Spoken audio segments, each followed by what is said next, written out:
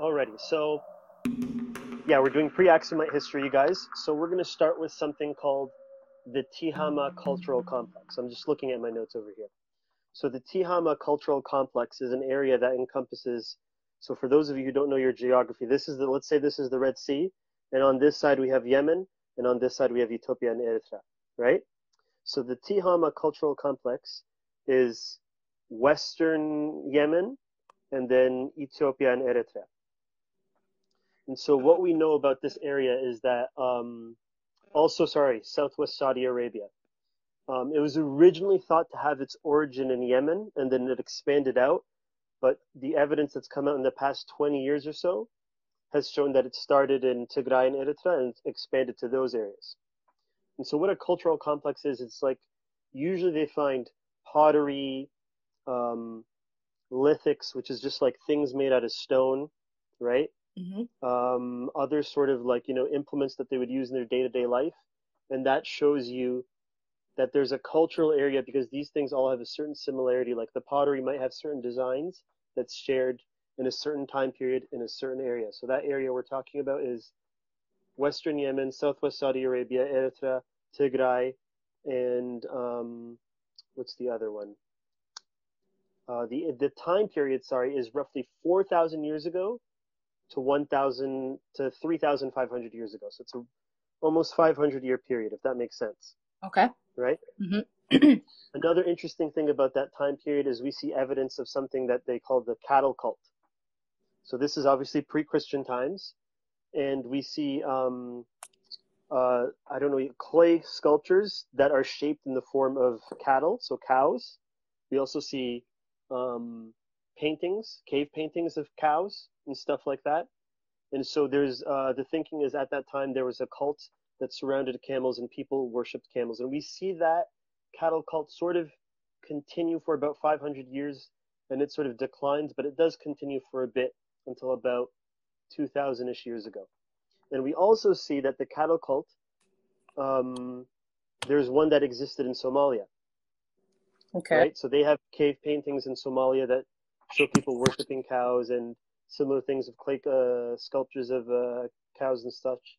So the speculation, this isn't confirmed, is that this was a sort of Cushitic sort of religion, and this was something that was shared at the time of Tigray and Eritrea between different peoples. Hmm. Yeah, 2,500, no, sorry, 2000 BCE to 1500 BCE, I am testify.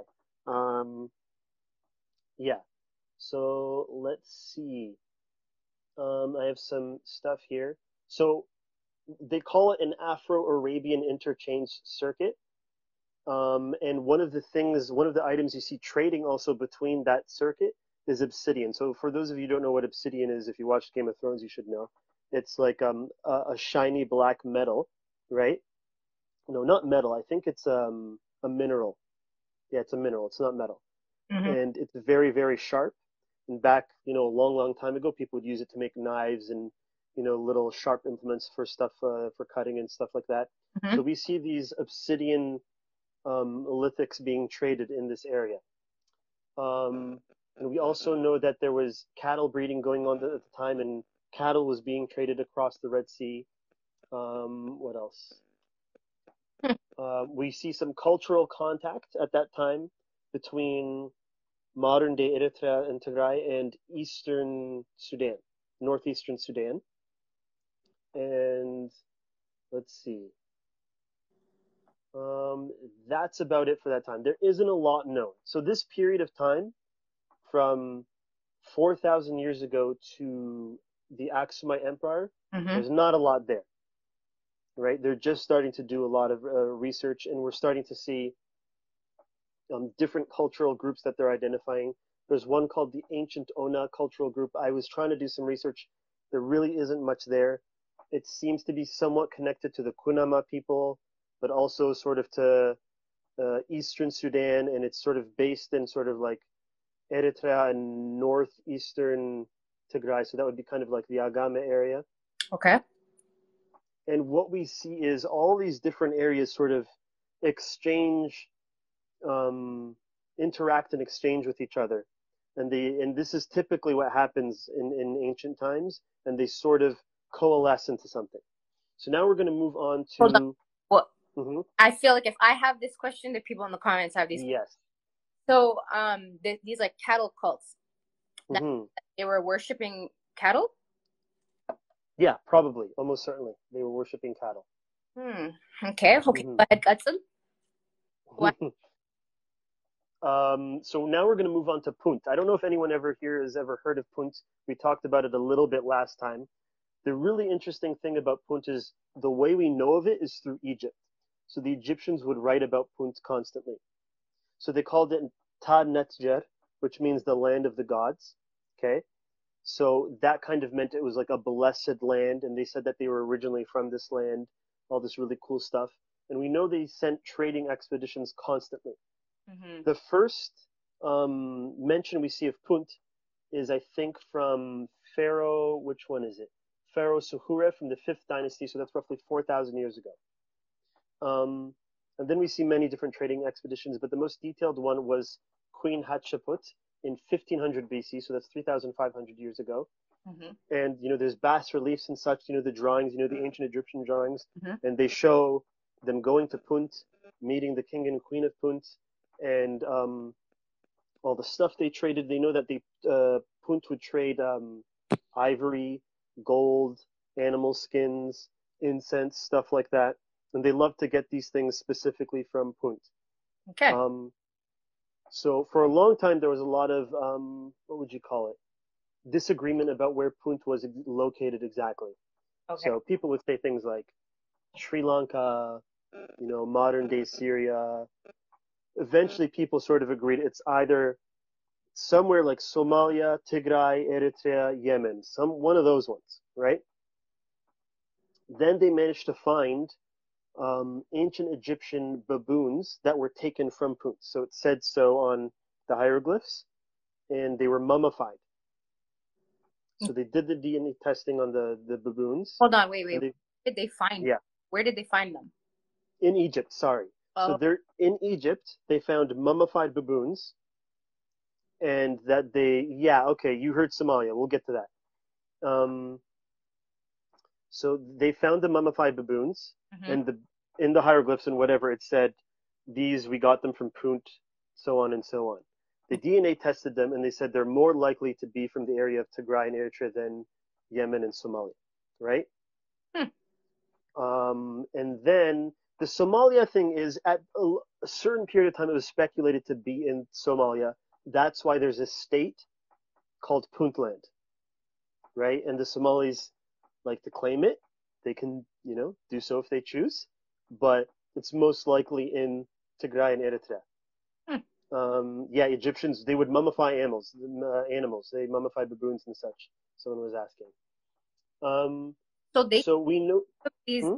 Sorry, they took them and brought them from. Well, they took them, I guess, from Tigray or Eritrea and brought them to Egypt. Yes, from Punt to Egypt. Okay. And let me be clear, it's not verified that Punt was Tigray or that sort of area, Mm-hmm. but it's getting pretty certain at this point. The science is pointing towards it. Exactly. Mm-hmm. So, and now I'm gonna move over to a different topic, but I'm gonna connect them, and you'll see why. Okay. So we also know of this thing in ancient Ethiopia, this legend, and I don't know. Have you ever heard of this? Of people being that we used to worship snakes or dragons or something like that. Not exactly. Like a little bit. Have you heard anything like that at all? Maybe the comments said I heard about it from you, but prior to that, I had not heard of it. No. If anyone has heard about anything like that, please comment. I want to see your comments. If you've heard anything from your parents or anyone about our people used to worship snakes, because I heard that when I was a kid in Addis. My cousin told me that before we were Christians, we used to worship snakes, and I was like, "Excuse you? What are you talking about? We used to worship snakes." Didn't Uncle told it? Isn't that the reason why you guys were saying the dancing, the like? Yes. Okay, yeah. So okay. You guys touched on it last week or 2 weeks ago. Yeah, we 2 weeks ago we touched on it a little bit. Mm-hmm. And so we know that the legend essentially goes, we used to worship snakes, and we were also ruled by them, like big, powerful, I say dragon or large serpent because that's kind of the idea. Um, and then someone came, and it's different in different versions of the story because it's not really written down. Someone killed the serpent that ruled us, and then generally it's a man, and then that person became the ancestor of the Queen of Sheba, of Nixtisara. Okay, so there's different versions, but that's the basic story. Then, um, okay, so that's sort of, what would we call it? A sort of legend we talk about in Tigray, right? So I found this story one day later, and this is important because when I told Uncle, his eyes lit up and he was like, "Oh my God!" And later on, he asked me to share him the story. There's something called the Tale of the Shipwrecked Sailor. Okay, it's a 4,000-year-old story written on papyrus from Egypt. It Okay. is the oldest written story from Egypt, right? So it's like the oldest, I don't know, Oh. novel's not the right term, but because it's only a few pages. Mm-hmm. And it's 4,000 years old. Mm-hmm. Here I go again with the Queen of Sheba. I see you, Fana. Okay. Mm-hmm. Um, so the tale of the shipwrecked sailor is basically an Egyptian sailor. He's going trading. He gets shipwrecked on an island. Yeah. He's starving on the island. He doesn't have anything. I'm paraphrasing. It's a little bit longer. But eventually he meets a giant serpent. And the giant serpent sort of, helps him out, gives him stuff he needs. And eventually he says, when I go out, I can fix my ship now and I can go back to Egypt and I'll tell the Pharaoh that there's a snake here and I'll send him stuff to you because, I'll send you food and incense and all this stuff that, someone would need as a thank you. Mm-hmm. And then he tells him, I don't need any of that. I am the Lord of Punt and I have all these things and more. So we have a story. So we know that we used to worship dragons or large serpents, right? Or snakes. We also know that the Egyptians talked about Punt. Mm-hmm. And we also know now that the tale of the shipwrecked sailor, which was written by Egyptians, talks about a sailor who goes to Punt and that Punt was ruled by large serpents. So there's a connection there, right? Mm-hmm. So that's something really, really interesting to me. And to me, that kind of says that Punt is our history. Um, and we also see, even now in Christian times, right? We see snakes sort of pop up in our, I don't know you would call it, in our history a little bit. Like the patron, do you know who the patron saint of Ethiopia is? No. Oui, you don't know? It's Saint George. Okay. Okay. Okay, Saint George who killed the dragon. Have you ever seen that in Oh church where yeah, there's yeah, a guy on the horse killing the serpent, yeah. right? So there's that. We also have, Deborah Damo. There's the what you call it? There's the Deborah Damo is on a big, like, I don't know what you would call it. It's like almost like a mountain, but it's like sheer cliffs all around. Everyone knows what Deborah Damo is, right? And then there's the legend that Abuna Aragawi, I think that a serpent, a giant serpent, coiled around him and helped him up. Mm-hmm. And there's also legends in certain parts of Tigray that some monasteries and holy places are guarded by serpents. I don't know if anyone else has heard that. I don't get it. I don't get it. So, are the serpents bad or good in this history? Because it's That's like they're both. That's a great question. So the speculation I've seen from reading is that likely they were probably good to us because we worship them. But when we became Christian, you can't worship serpents or like serpents, right? Because we're Christian. So then they become bad, right? Hmm. Also, serpents are associated with the devil. In the Garden of Eden, the serpent was the one who started all that mess, right? So we even see there's historical documents for sure saying that when certain back in the day, the I don't know how do you pronounce it properly, the Abuna, the leader of the Ethiopian church, Okay. used to come from Egypt, right? Okay. Until very, very recently, until like the 70s Okay. or something like that. So they would have to ask the Ethiopian or Aksumite emperors to get a new one when the old one died. And so when they got a new Hold on. one, Who's they? the what do you mean they? Like the Ethiopian or Aksumite emperors would have to ask the Egyptian church to Oh, send a new leader for our church, okay. right? Mm-hmm. And there's a historical document written saying that I forget the name of the guy, but when he came to be the leader of our church, he came to, and I forget the name of the area as well, I apologize, that he came to exterminate the cult of the serpent. And this is in the 10th century, so this is roughly 900 and something. So we know that even up until then, there were still some pagans worshiping snakes. So it's likely that, when we see the stuff about the serpent helping Abu Naragawi and serpents guarding holy places, there's probably some memory there of, our pagan past, which is interesting because we don't have a lot. This is something I point out to people. We're like very, very, very Christian. Mm-hmm. When you try and look up, like, let's say you compare to Europe and you look up their pagan past, there's stuff written down everywhere for most countries, right? Or even it's still in the way they the way they do their, like, Easter. Why is Easter called Easter, and why is there a bunny that lays eggs? That's an actual ancient Germanic goddess called Oster, and she was a fertility goddess, so that's why that got associated with that. It got co-opted. Same thing with Halloween. It's an old pagan holiday from what is now Ireland, and that got sort of co-opted into Christianity. It's not really Christian, but we see stuff like that happen. So generally, like, this is me getting a little bit more. I wish Uncle was here to correct me just in case I'm saying anything blasphemous. Yeah. But like, we all know about the the Deptera, right? Mm-hmm. The people who do magic and stuff. Mm-hmm. My speculation as to why they're associated with the church is that was their way of keeping them in line. Keeping So you get these people who do like magic stuff, right? Mm-hmm. And instead of saying this is the devil's work, blah blah blah blah, it's easier to associate them with the church and then just sort of like give them guidelines and make sure they're in line with the church's teachings and philosophies, if that makes sense, compared to like Europe, where they just like, you're a witch and then they burn you at the stake. You know what I mean? Mm-hmm. Well, I'm not talking about Buddha tube stake.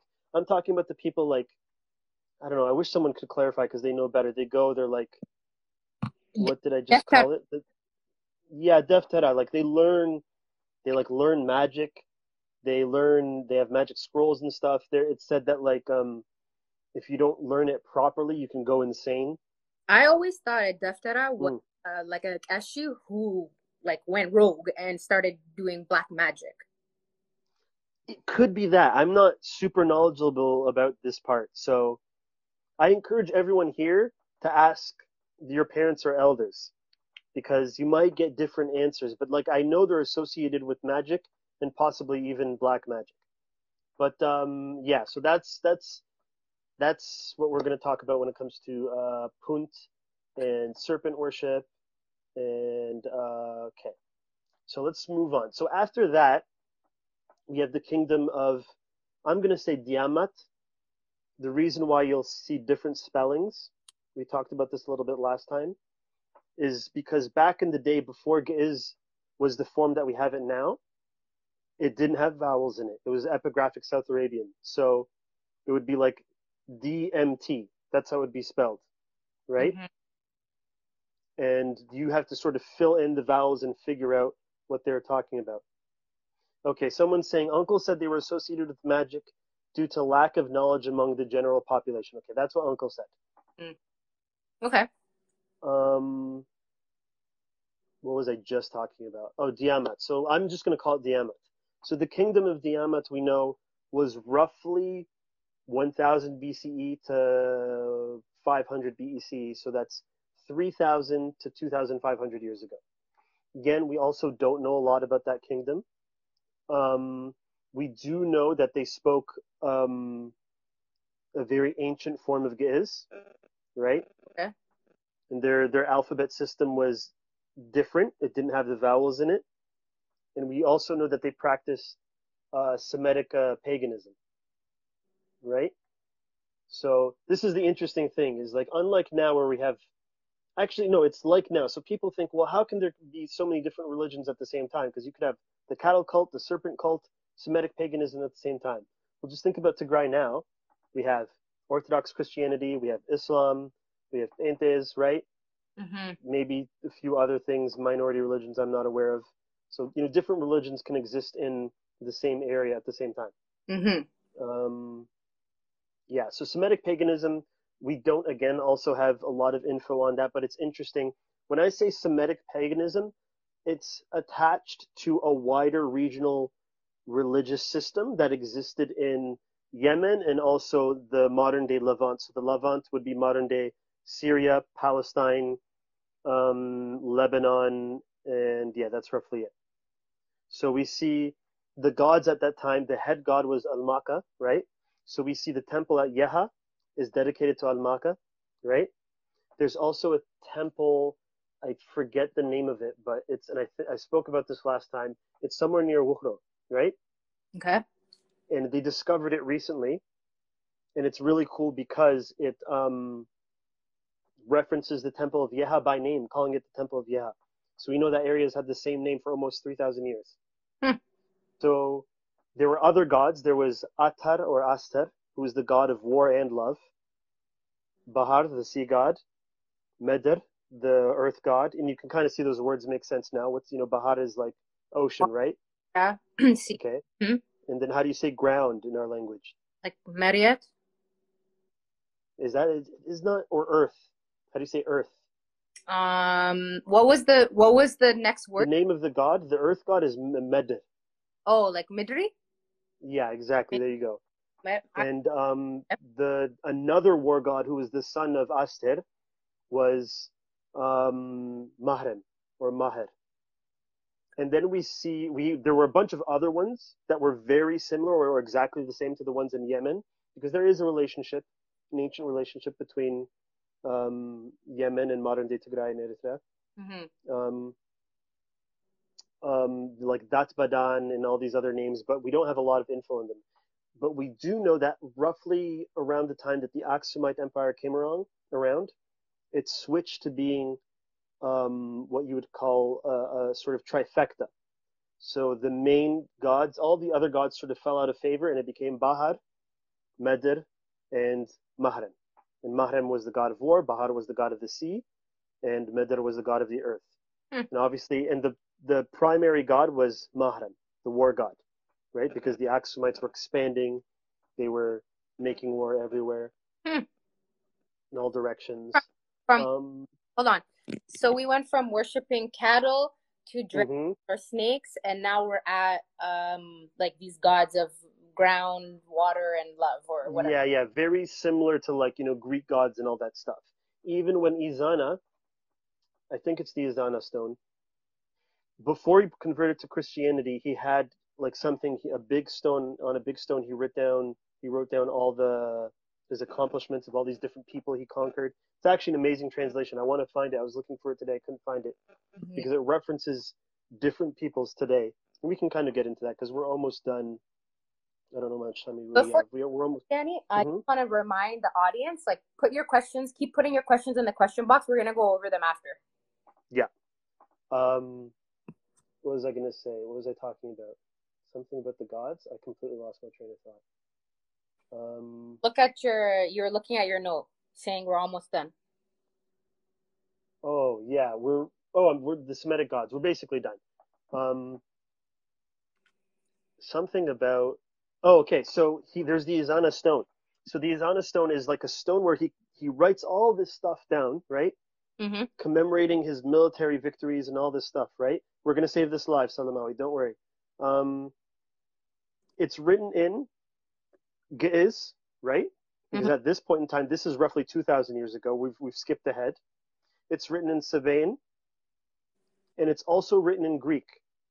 So people wonder why did they write stuff in Greek? Because at that point in time, Aksum was becoming a large empire on the Red Sea, which is a very, very important area. So, and Greek was the lingua franca at the time. If you were an educated person in that area of the world, and I'm talking like North Africa, Middle East, Southern Europe, you had to speak Greek.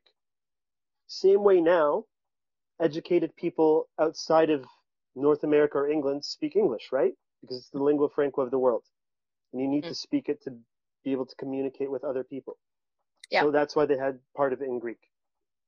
But the inscription basically talks about his military victories against different groups of people, and the three gods that he talks about are Mahrem, Bahar, Meder, but the way he translates it into Greek is Bahar is Poseidon, right? The god of the ocean for the Greeks. Mm-hmm. Mahrem is Ares. He calls him Ares, and Meder I forget. And Okay. then he says, I'm the son of Mahrem. That's the thing too. That the Aksumite kings would say that they are the divine children. They are the blood of Mahrem, the god of war, and that's why they win they win all the battles and all that stuff. Okay. Um, yeah, we're basically done. Are there any questions? We can Well, just just real quick from the comments, somebody was saying Sabian script in Aksum. Maybe that Mhm. was into what you were talking about. I'm not sure. Maybe there's Sabaean script like everywhere. So that's an interesting thing we see is like throughout Tigray and even Eritrea, um, we see the Sabaean, and let's differentiate. There's the old version of what is Mm-hmm. that is not Sabaean, and then the Sabaean, which is like the Yemeni version, right? And we see both of these inscriptions in both of those languages throughout Tigray and Eritrea. And the script that they used was called epigraphic South Arabian. The reason they call it epigraphic South Arabian is epigraphic is because of the kind of writing system is. South Arabian is because back in the day they assumed it had to start in Yemen Mm-hmm. and then it came over. What are you confused about? What is it? Q Beth? No, Danny, stay on topic. I'll get the Okay. questions lined up. Okay, all right. I saw um they assumed it started in Yemen because we're black people and black people can't do anything. That was literally it was called the Hamitic hypothesis. Black people can't make things, so it has to be the lighter skinned people across the coast. But the evidence we see is the oldest inscriptions are found in Tigray and Eritrea Mm-hmm. and in abundance, right? Yep. So we have an idea that we know we see these inscriptions everywhere. When I say everywhere, I mean everywhere. Like they found churches where they find like a piece of stone that was taken from somewhere else and it's got an inscription on it. So that's what Sabaean is. Okay. So And a lot of questions. mhm. Danny, can I go to the question box? Let's go to the question box. Okay. So somebody asked, oh, what happened? Okay. All right. Somebody asked, what was the relationship with the kingdom of Kush and bracket Hmm. Sudan and the pre-Aksumite people? That's a really good question. The pre-Axumites. I'm not sure if the kingdom of Kush extended before the pre-Axumite phase. Actually, I think it did. Yeah, it would have. The pre-Axumites before 80 BCE. I have a feeling the contacts were mostly trade. I'd have to look this up and be sure. So take it, what I'm saying with a grain of salt. I'm pretty sure it was mostly just trade, but eventually we get to a point where the kingdom of Kush and Meroe sort of declined, and the Aksumite Empire a few hundred years later destroyed them. Mm. So, and we see Izana talk about this. So probably trade, cultural contact. I know they find periodically in Tigray when they're digging, they find Kushite and Meroitic um, artifacts in cultural sites in Tigray. So we know there was trade. Mm-hmm. Okay, so somebody else is asking. It's okay, guys. All questions are welcome. Yeah, all questions from it doesn't matter anything. Somebody's saying, when did we start calling our land Tigray, and when did we start speaking Tigrinya? That is a great question. Okay, I'll answer the one about Tigrinya first because it's easier. Okay, so we don't know is the real answer. Mm-hmm. We don't really know. There's a lot of speculation about Semitic languages in Africa. I call them, they're technically called Ethio-Semitic languages. I call them Afro-Semitic languages because they're in multiple countries, Ethiopia, Eritrea, and Sudan. Sudan has Tigray. I don't know if everyone's aware of what Tigray is. But when did we start speaking Tigrinya? So the relationship between Giz, Tigre, Tigrinya, and the South Semitic, Ethio-Semitic languages um, Amharic, Gurage, Harari, all that, not entirely clear, especially between Ge'ez, Tigray, and Tigrinya. Mm-hmm. Most people assume Tigray and Tigrinya came from Ge'ez. Some people think they might be sister languages.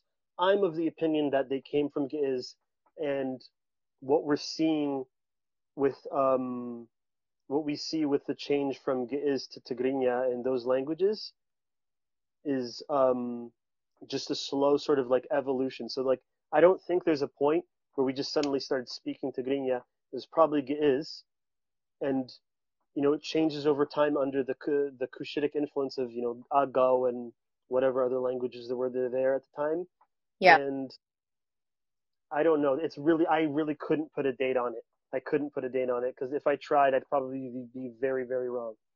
So, that's fine. Um, um, wait, let me answer that second part of that question. When did we start oh, calling? When did the area we're from start being called Tigray? That's a really, really, really great question. So first, we have to understand the relationship between toponyms and ethnonyms. Toponym is a place name. Ethnonym is the name of an ethnic group.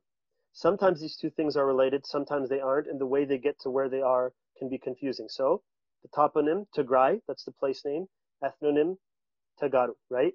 mm-hmm. Obviously, they're related, Tigray, Tagaru, Mm. right? The earliest example we see of that is from the Izana stone I was talking about earlier. One of the tribes that he says he conquered and defeated was called the Tigreti. Hmm. Now, some people take that to mean that the Tigrayans were different than the Aksumites. That's not how that works. Toponyms and ethnonyms can change and get incorporated and get appropriated and change over time. Like we never called our people never called ourselves Ethiopians, Hmm. right? They in that Izana stone, the Aksumites called themselves Ethiopians in Greek because that was the best approximation they had. Same way that they used Zeus for Poseidon for Bahar and Ares for Mahran, right? Interesting. Even there's a group of references called the Ad-Agam, and people take that to mean Agame, and it's probably that's where the word Agam, and even Ad-Agaw, so that he says he conquered the Agaw people. Mm-hmm. So the next references we see is roughly like 1300, 1400, 1500, around that time. The area, Uncle talked about this, Tigray was actually Aksum and Adwa. That was Tigray. And my guess as to how that area became known as Tigray, the whole area, is probably like if you're outside of Tigray and Aksum and Adwa are the administrative area, right? And someone from, say, Agame comes, or Shire, and they speak the same language as those people, you're just going to call them Tigray, Mm-hmm. right? Same thing with Amhara now. There was a specific region in Amhara called Amhara in what's now Wollo. But only up until recently, they all started calling themselves Amhara. Up until recently, they would say, I'm Gondare, I'm Gojami, I'm Wolliye, Showa, whatever, right? Yeah. Um, so it's probably like a name that originally referred to a small group that lived in Aksum, and then over time expanded and became a toponym for the whole area, and as such became an ethnonym that um, was used for all the people who lived in that place. If that makes sense. Mm-hmm. Yeah. Okay, cool. So can I go to the next question? Yes, let's go to the next question. All right. Somebody wants to know. Okay, does artifacts with hmm Sabaeab script make a strong case for Queen of Sheba existing? Okay. I wonder if that was Fana. No, it wasn't. Do artifacts? Sorry, what? Can you read it again? Okay, do artifacts with Sabiab, maybe I'm pronouncing that wrong, Uh-huh. Sabiab script make a strong case for Queen of Sheba existing? With Sabine, so I'm assuming they mean Sabine script. Not really, because I don't see. Oh, I see what you're saying because she was the queen of Sheba. Sheba is the English version of Saba, It's the same thing, Shiva Saba. Mm-hmm. Um, like, so when the Bible and the Quran reference Saba, we know it's a real place, right? Yeah. So they're referencing a real place that existed in both Yemen and Tigray. So actually, maybe kinda, it could be used as some evidence. I wouldn't say it's conclusive, but maybe. How about that? Maybe. Okay, somebody else asked, uh, is it true that Amharic is the language created by soldiers? That's also a great question. I've heard that one a lot. The real answer, and this is the real answer is I have no idea and no one knows. Mm-hmm. I've seen speculation about the origin of Amharic. Um, one that I've heard is that is originally it was like a pidgin. So that the language we spoke at that time that could have been some kind of version halfway between Ge'ez and Tigrinya. Um, when it came into contact with Aga languages, because Amharic is very, very, very Cushitic. Like once you get away from Ge'ez, Tigray, and Tigrinya, the other Ethio-Semitic languages are very, very Cushitic, right? Mm-hmm. Um, it started off probably as, or not probably, it could have started off as a pidgin, where like, so like a pidgin is like a lot of the languages or dialects in the Caribbean used to be pidgins, where the people don't know how to speak the language properly, and they sort of make it up as they go along. Like in Nigeria, there's something called pidgin English that some people speak, right? And then it could evolve into a Creole and then to a language. Um, one piece of evidence I find interesting, someone pointed out to me, and I thought it was interesting for the idea that it might have been Aksumite soldiers, is that we do know that around that time, Aksum was pushing more southward, right? Okay. And Aksumite soldiers would have been the ones in military camps in those areas, very similar to like Roman soldiers exporting the Latin languages to France, Spain, Portugal, and whatever. Yeah. Um, and someone pointed out to me that some Amharic words are very interesting. So how do you say small in Tigrinya? Nishte? Yeah. How do you say small in Amharic? Do you know how to say it? Tanish? Yeah. It's the same word, same root, but it's nishte, tinish, but the like, whatchamacallit, the syllables are switched, right? Mm-hmm. Mm-hmm. And Yeah. there's a few other, I forget the other examples, but someone pointed out a few words like that where it's odd, where it's there's a bunch of words in Tigrinya and Amharic that are similar and like they're basically the same, but like, Yeah. you For, know, like ein, eini, or whatever, right? yeah. Yeah. But there's a few examples of some words in Amharic where they get switched in a weird way. So people, that might be some evidence, but the real answer is we don't know yet. Yeah. Interesting. Okay, somebody was asking if you could recommend books. I'll just say also Danny has like a Discord page kind of with like Tigray information, Tigray history. So if you guys want the link to that, just DM the United Tagaru Canada account or Danny's account. Mm-hmm. You can feel Mm-hmm. free to DM Danny too. And we can send it to you guys. But yeah, do you have any book recommendations? What you just said is probably the best way. There's like so many. I should probably. How about this? I don't have any right now, but next live, I'll get a list of book recommendations for you guys, and I'll have them by like certain topics. So next live, I'll let you guys know. Okay. Somebody had asked, who are the true descendants of the Aksumite people? Oh, okay. I think that's Let me. me. Hmm? I think it's got to be like me and Deka Aksum. Whoa, Am I whoa, right? whoa! Settle down. No. All of Tigray, okay? All of Tigray, is definitely we're definitely the descendants of Aksum. You see the cultural similarities. One of my favorite things to show people is they found an old pot from Aksum in the shape of a woman's face or head, and the hair is like exactly like the traditional hair of a Tigrayan woman, right? So it's like, the braids and then it goes out a little bit at the bottom. But we're not from Yemen. Yeah. You know what? I'll debunk that later after we're finished the questions. But definitely the people of Tigray, definitely certain groups in Eritrea. Um, and I'll leave it there. Okay. Okay, we have another question, which is okay, I thought military conquerors of Tigray were Gurage. Military conquerors of Tigray were Gurage. Yeah, is I that think what the person is referencing is what Bazin, sorry, what we spoke about last time, um, where some of the Aksumites left from a place called Gura in Eritrea, and that's why, and I think Age it means like child of or son of. I could be wrong. We need Uncle on here to clarify.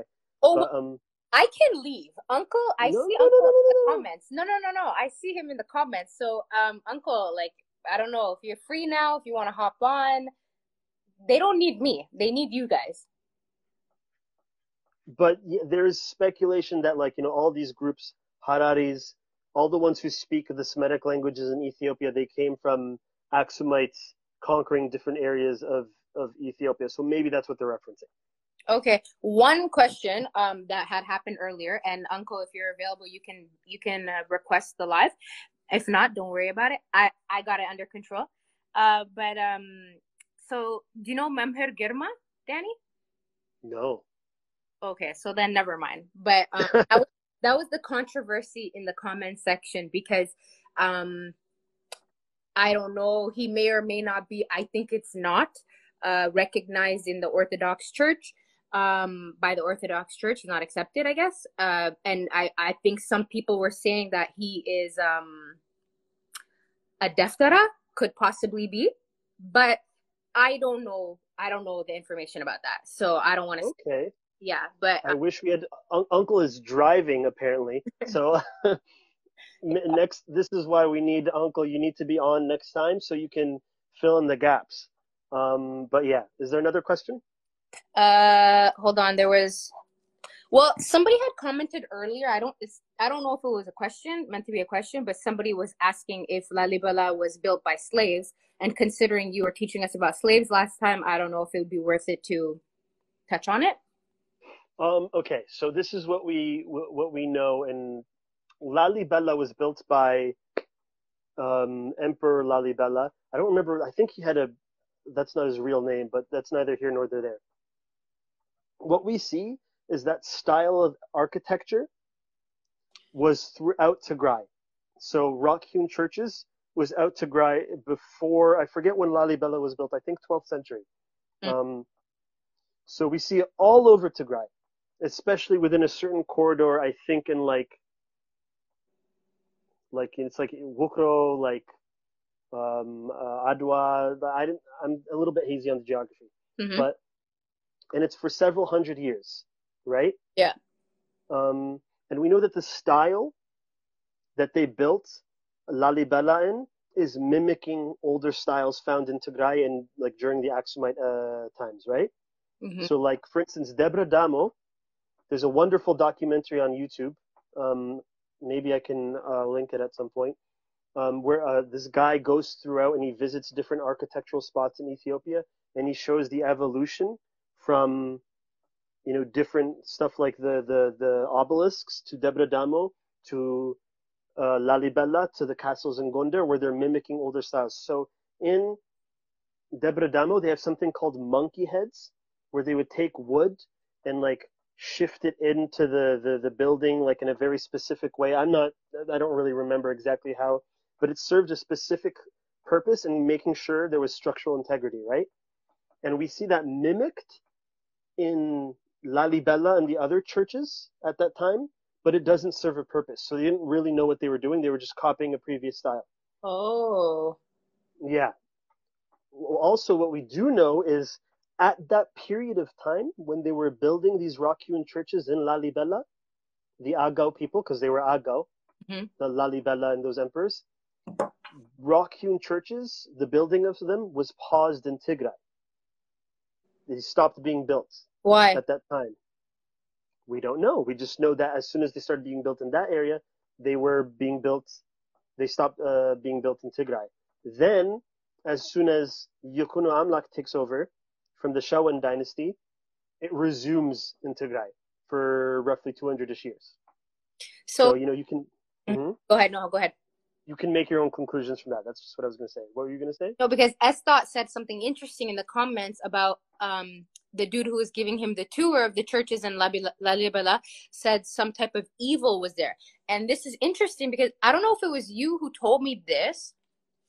Somebody told me that oh, I don't want to ruin it, but when they went there, what is I'm gonna ruin it, but I feel like it has something to do with you have to be fasting, you're not allowed to eat meat or something like that. And when you go there, guys, somebody help me in the comments. Where I must have heard this on Clubhouse, but anyways, like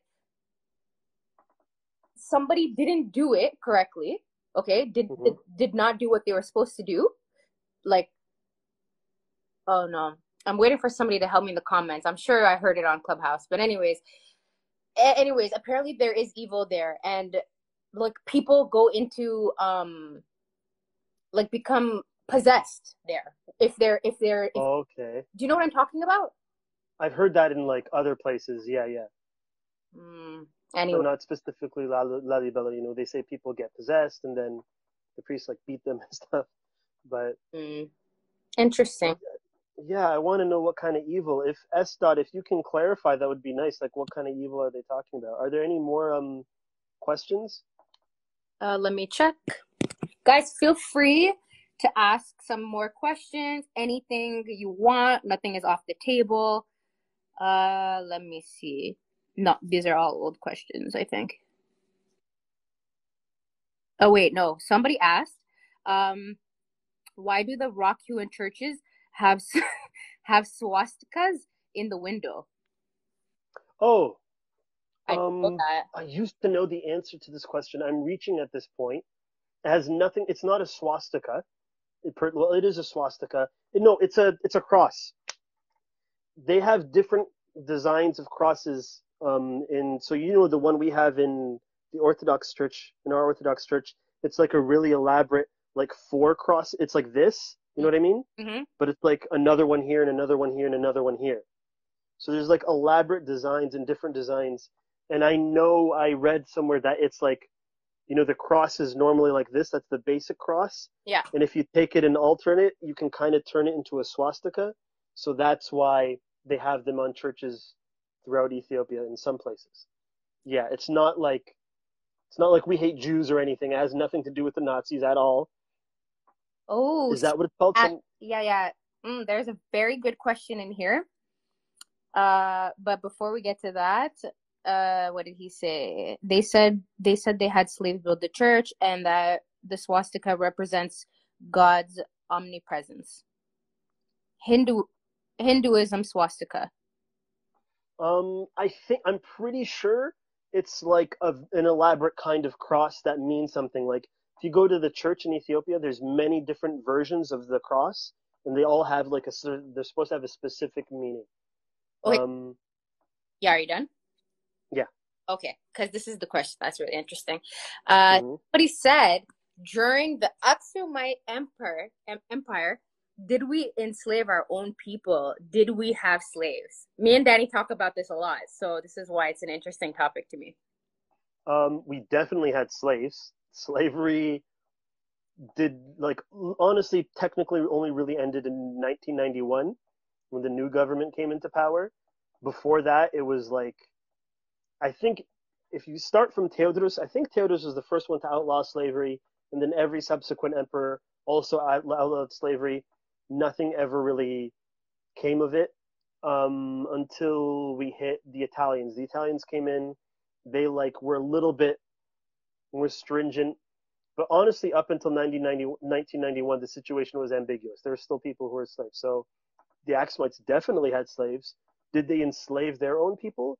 I'm betting they did. We do know that there's some evidence of human sacrifice.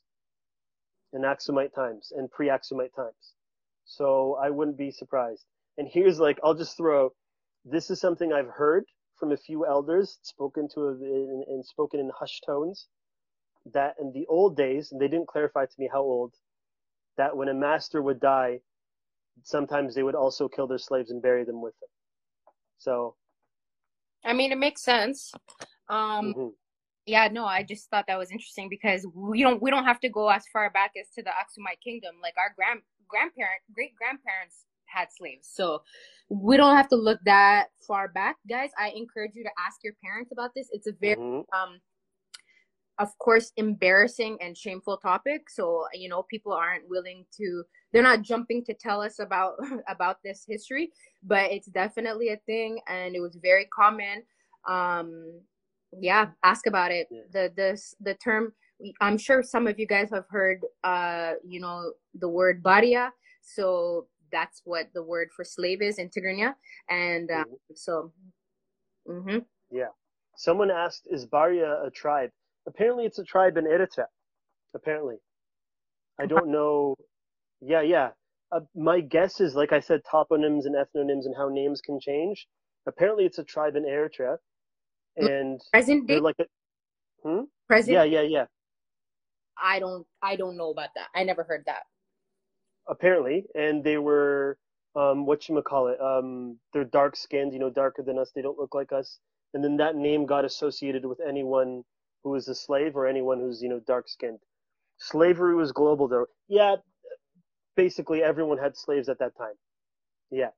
You know what? You should tell them where our slaves came from because we only have 2 minutes left, guys. So, Oh, but that yeah. Today was a short one. That's it. Um, Tune in next time. Hopefully, Uncle will be with us, and we'll be talking about the Aksumite Empire. And that one is going to be, there's a lot of topics to go on because there's a lot of history at that time. mm-hmm. So, yeah. Okay. If you have any questions, we'll put up a post. I think maybe like not a post, a story. What is it? A poll or whatever Mm-hmm. on Instagram. Oh, So I'm not. about the topics for next.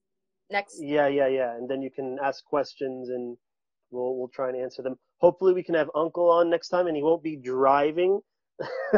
Hey, you better appreciate my co-hosting right now. I'm I do. down. You did amazing. Everybody give a hand to Febu. She wasn't prepared for this. She did an amazing job. Yeah, exactly. There you go. Thank you, Febu. We'll see you guys 2 weeks. It's every 2 weeks. So next week we're off, and the week after that we'll do another one. And that one we'll probably do a longer one. We'll probably do two. Yeah. Okay. Mhm. Thank you, Danny. Thank Alrighty. you, Memher Danny. Bye, everybody. Bye, Thank you guys. for coming. Thank you for watching.